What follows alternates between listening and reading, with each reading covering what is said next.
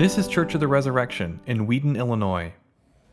Today, if you see all of us dressed up special, of course, it's the Feast of All Saints. It's one of the church's great feasts of the year. And more than that, it's one of 4 days that traditionally the church welcomes new members in holy baptism. They're brought into the household of God, a very special day. But speaking of All Saints, we might ask ourselves, what actually are we celebrating? Actually, for example, who exactly are the saints? And what does this mean to me in my regular Christian walk? So let's start with who are the saints. To be honest, most of us, when we hear the term saint, think of dead people, right? We're thinking these are great Christians of ages past. You know, apostles, martyrs, people who did great things, and you name churches after and the like. We think of them, and that's true. But if we look in the New Testament, which is the norm of our faith, how do we find that word used? The word saint is used over 60 times in the New Testament. Well, actually, it's used in the New Testament to describe people who are very much alive, who are ordinary followers of Jesus Christ, and people basically just like you and me. That's how the term is used. It's the preferred term in the New Testament to describe believers. They're saints. And what we find is, like see in Paul's epistle to the Romans, for example, he uses the term 8 times. He starts out saying to all those in Rome who are loved of God and called to be saints. We're told, he says, speaking of the Holy Spirit, he says the Holy Spirit intercedes for the saints according to the will of God. He talks about, urges us as Christians, he said, remember, contribute to the needs of the saints. He talks about the collection at Jerusalem, talks about bringing aid to the saints. And finally, he closes to all the saints who are with them. And also, this is the typical, we all know this, the typical introduction to a Pauline epistle.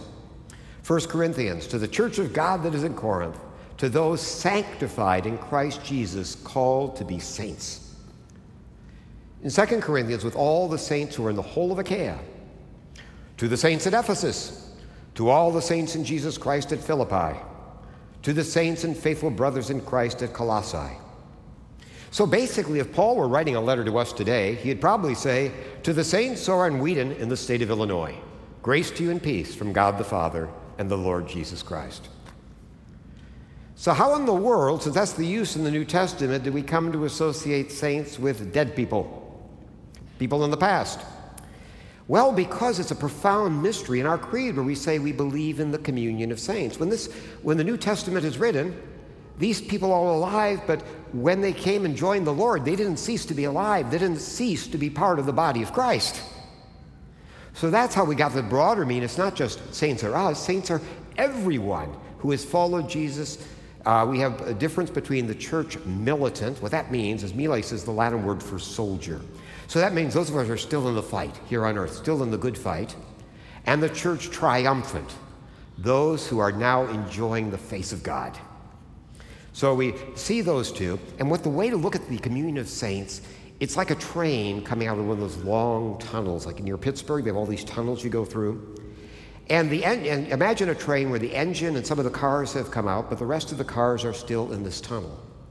The engine, of course, is the Lord Jesus Christ, the firstborn of the dead. You know, he's the one, and not only is the first out, but he's the one who's pulling everyone with him. All the energy, the source of this all comes from him. Those that are already in the light, in the warmth, out of the tunnel, are the church triumphant, those who are already with the Lord. And the ones still in the tunnel, the ones who are heading towards the light, heading towards the warmth, is the church militant, us. Those of us are still in the combat. You know, as Christians, we all too often forget that we too have been called to be saints. We sort of kick the saints upstairs. You know, it's easy to use the saints as an excuse. We'll admire you rather than imitate you. But that's all of our call. Every Christian is called to be a saint. So what does it mean to be a saint? We said, okay, who are the saints? But come on, what's that word saint? It's one of those churchy terms. What does that mean? Well, let's talk about the word holy in the Bible. Okay, what does holy mean? The word holy means the characteristic that is unique to God, that is unique to him. What's unique? What's godness? What is that? That's called holiness. What's unique to God. Remember in Isaiah we see this wonderful vision of God. Isaiah looks in the heavens and sees the vision of God. In the book of Revelation, we have the same heavenly court opened up. What are they saying? Holy, holy, holy. It means you're speechless. In front of God, there's no word to describe him. The best you can say is you're just so God, holy, holy, holy. That's what holy means. And we might look at God as his unique characteristic is God is like the fire. He's the source of warmth and light. He alone is the fire, bringing all the warmth in the light. That's God. But also, the term holy in the scriptures is applied to other things besides God, two different things. It applies to things that belong to God, that he claims for his own, or things that draw close to God. So things that actually belong to him, has ownership on them, or things that have approached God are called holy.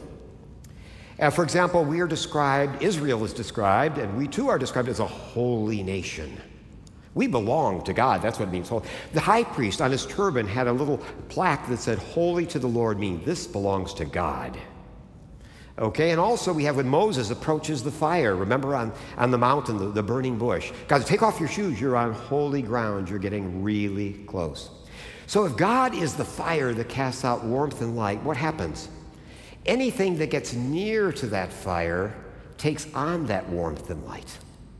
It's like the moon reflects the glory of the sun. When I was a boy, I loved ice skating. We had very, very long winters, and I loved ice skating. And I love when you get really, really cold and you couldn't take it because your toes were just frozen. You go and there's this roaring fire in this huge fireplace. So what do? You get near it, and suddenly, you get warm. You see all the light and all the, you bring one. That's what it is. Holiness, as we approach the fire that is God, suddenly we take on his warmth and his light. That's why Moses, when he's seeing God, his face shines. He's been near God. So you might say, wait a second, I missed this. We were talking about saints, and now you're talking about holy. What's going on here? Well, actually, saint and holy are the same word. English is an incredibly rich language. It has the largest vocabulary of any of the major languages. Why? Because with the Norman conquest, we kept all our good English terms, but we also took the French terms from the Norman and added them. So we have almost two terms for everything. Fear and trepidation, right? We have two terms for everything. And so the French word for holy, our word, the English word, highly like German, holy, it's a Germanic language, is saint, because French it's saint, and if you pronounce that like it's written, it would be saint.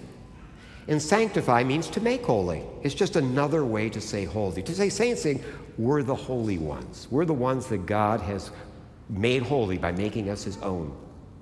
Okay, so we've been called to be saints. Now, why are we holy? Three things. First of all, because we're the fireplace. Why do I say that? In baptism, we'll have baptisms today. And in baptism, we receive the indwelling presence of the Holy Spirit. That's our knowledge of ourselves, the indwelling presence of the Holy Spirit. That's the fire of God himself. That's in us. So we're holy like the temple is holy. We actually in us have the fire of the living presence of God. Next, we're God's own possession. At baptism is right after the baptism, people are anointed. And remember the anointing says, you are sealed by the Holy Spirit and marked as Christ's own forever. You see, sealing in the ancient world was a sign of ownership. You put seals on things to show like an ownership tag. When we're baptized, God says, as he said to Jesus at his baptism, "This is my daughter, the one I love. This is my son, the one I love. They're mine." So we also are holy because not only do we have God within us, but he's called us to be his. And third, because of the fire, our whole life becomes an ongoing transformation. As I would sit by that fire after ice skating, your pants would get so warm they get too hot, like almost burn. As you close, they get hotter and harder the longer you stay. So we're told that Paul says we're being transformed from glory to glory as we approach him. So today, how do we live out our call to holiness? Since everyone here in our baptism has received the call, we've been made holy. How do we live out how do we keep that fire burning bright? And the church has always used a single gospel for the Feast of All Saints, and that's the Beatitudes. Now, first of all, what the Beatitudes are saying, we'll talk about them, is, remember, blessed are, I don't like the blessed is a churchy word. It's not a word we use in regular English, is it? So what does it mean? Makarios in Greek means happy, but happy in a special sense. Like we have a program, we talk about a happy ending. It doesn't mean you're laughing, it just means things work out the way they should. Things turn out right. And so Makarios, you're saying happy are saying if you want your life to turn out exactly, perfectly as God has it, these are what will happen. Here's what will truly, square peg in a square hole. This is, you're going exactly with you're in the zone. These are the things that will do that. This is our call to holiness. So what does that look like? Let's look at each of the Beatitudes briefly. First of all, we have blessed are the poor in spirit. Oh, by the way, before we go into these are not things we work towards. They're the work of God in us. The real thing is we can ask for God's, we have to want them. You see, the reason we don't receive them is we don't ask or want them. So we have to see, why are these good things? When you first look at the Beatitudes, it sounds like a gift you wouldn't like. You know, it's like when you have young kids and people give you things that make noise. And you say, what did we do to you? You know, at Christmas they get some noisy toy. You know, Beatitudes don't look like something anybody would want. So why would we want them? So here's the first. We say, why would we want to be poor in spirit? And here's why. Imagine, you know, the bigger our container, the emptier our container, the more we can receive. You know, like when you're filling with it. The fact is our emptiness gives more place for God. When we realize that we need God, suddenly we don't get in the way. He can fill our life. It's amazing. So instead of saying, I have all this burden, you know, I have to feed 5,000 people. The Lord said so. No. The Lord said, just give the 5 loaves you have. He'll make up the rest. You know, it's good to be poor. You're going to see God do his thing. We look upon our needs as something that allow us to let God work in our life powerfully. Blessed are the poor in spirit. Basically, bless those who are, who are not ashamed to need God. That's why God says to Paul, you know, my strength is made manifest in weakness. The weaker you are, the more people will see that this is God. The second, blessed are those who mourn. Now, how can that be good news? Because suffering can do one of two things. Suffering can cause us to draw into ourselves, but suffering also amazingly can bring us together close to others who are experiencing suffering, and also close to God, because Paul tells us that, remember, we're the body of Christ, meaning that our sufferings are Christ's sufferings. We never suffer alone. If we're aware that Christ is with us, our sufferings have meaning. They draw us closer to God if they're given to God. They draw us closer to others who suffer. Paul said, you know, it's the comfort you get when you suffer that allows you to comfort others. So we say, yes, my mourning allows me to get close. Ask people in a marriage. You know, in a marriage, often it's the hard times you have to go through, like let's say a sickness of a child, these kind of real tragedies, is often when you draw closer together than you ever would have been. Blessed are those who mourn. What comes afterward, it's like, remember, on a boat, the patch is stronger than the original material. Okay. Next, blessed are the meek. Now, meek is a word that's used in the Bible to describe two people, Moses and the Lord Jesus. Now, why does he think in John's gospel? He's always saying, I'm not here to glorify myself. I'm here to glorify the Father. It's all about God. And the meek simply means we realize the liberty. My father used to say, son, you know, let God be God. We're not the center of the universe. We can let God be God and take joy in the person God made us to be. That's what meekness is. Seeing the world with God's eyes. You know, seeing it, you know, that we're not the center. We're simply one of this beautiful, perfect creation he's made. What's our next beatitude? Blessed are those who hunger and thirst for righteousness. Why hunger and thirst? Most of us say, even though how busy you are, look, I've got to stop, I've got to eat. It's so basic. You know, everyone understands no matter how busy, you got to eat. What did Jesus say? His disciples once said, hey, he hasn't had anything to eat. He needs food. He responds to them, my food is to do the will of him who sent me. It means really basically making God's agenda our agenda. What really energizes us is being on mission for God. Instead of looking upon it as another burden and a burdened life, we say, this is my mission. This is what really, like an introvert who's actually energized by being alone, an extrovert who's energized, this is what energizes me. I have God's agenda. That's what being hunger and thirst for righteousness' sake, for righteousness. Blessed are the merciful. What's the point here with mercy? Let's look at Jesus being merciful. Remember the woman who's caught in adultery? He tells her to sin no more. He knew she'd done something wrong. She's no innocent victim. However, he says, I don't condemn you. The word condemn is a technical word. When a building is condemned, it means you can't repair it. It's beyond hope. We just walk away from it, tear it down, hope to do something else. He said, I don't walk away. You see, the eyes of hope always look forward. It looks to what's there instead of what's not there. And so mercy is all about simply, I'm not writing off anyone. No matter where you are, we're looking forward. I see what can be in God, not what's happened. That's what mercy is about. Blessed are the pure in heart. Pure in heart means single-minded. That's what the term means, single-minded. It means we know what we want. And what do we want? We want the right thing. Here's what it is. We're told by Paul that the beautiful thing about being adopted by God is we become heirs. Heirs of God. Now think of what that means. We've talked about this. Normally, heirs means you get people's good stuff when they die. So who wants to be God's heir? He's not going anywhere. So what does the term heirs of God mean? It means God himself is what we inherit. We don't want his stuff. We want him. God is what we want. So what we're saying here is that the pure of heart means we know that the end always comes down to what I'm after in my life is I want God. I'll take nothing less, and I want nothing more. I want God. The pure of heart. It says they'll see God, which is the beatific vision. The vision that, as the theologians say, that makes us happy. Okay, what about the peacemakers? That we're agents of reconciliation. Like God, we're always agents. We're always peacemakers. We're always the ones who bring peace rather than division. We're the ones who are healing, the sew together, who bind. And blessed are those who are persecuted for righteousness' sake. You know, so often we look upon, our persecution, people not understanding us, as a roadblock on our walk. The way of the cross isn't a roadblock. The cross is the road. So when we embrace that saying, I'm on. Persecution means I'm on for God. This is the way of the cross, and I'm glad to pick up my cross and follow Jesus.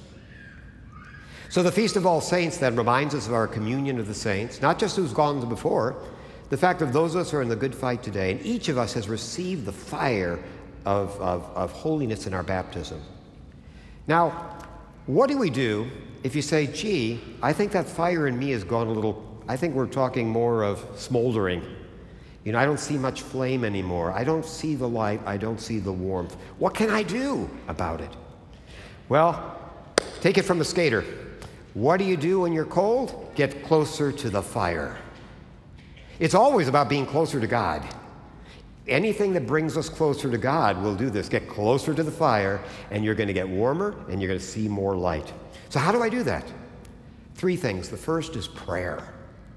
In the Roman Church, they have the saint who's considered the ideal of what a parish priest should look like. He's Jean Vianney. And he famously once was asked, about sainthood. He said, it's easy. He said, prayer is what makes saints saints. The more connected we are with God, holiness follows. If we're near the fire, we get warm. So the more we are men and women of prayer, we're going to see ourselves with that fire of holiness. Second is the Word of God. That talk about a direct encounter with God, his word written. Like Paul says to Timothy, if we have the Word of God, we have everything we need to be complete, equipped for every good work. And finally, we're invited participating in God's body, the body and blood of the Lord Jesus. When we say the gifts of God for the people of God, that's a poor translation of a great Greek original. The Greek basically says, holy things for holy people, basically saying saint food for saints. If you want to be a saint, this is how you do it. This is how you approach God. So to conclude, to the whole church of God that is in Wheaton, to those sanctified in Christ Jesus, called to be saints, together with all those who in every place call upon the name of our Lord Jesus Christ, grace to you and peace from God our Father and the Lord Jesus Christ. Amen. Thanks for listening. Our vision at Church of the Resurrection is to equip everyone for transformation. As part of that vision, we love to share dynamic teaching, original music, and stories of transformation. For more of what you heard today, check out the rest of our podcast. To learn more about our ministry, visit churchres.org.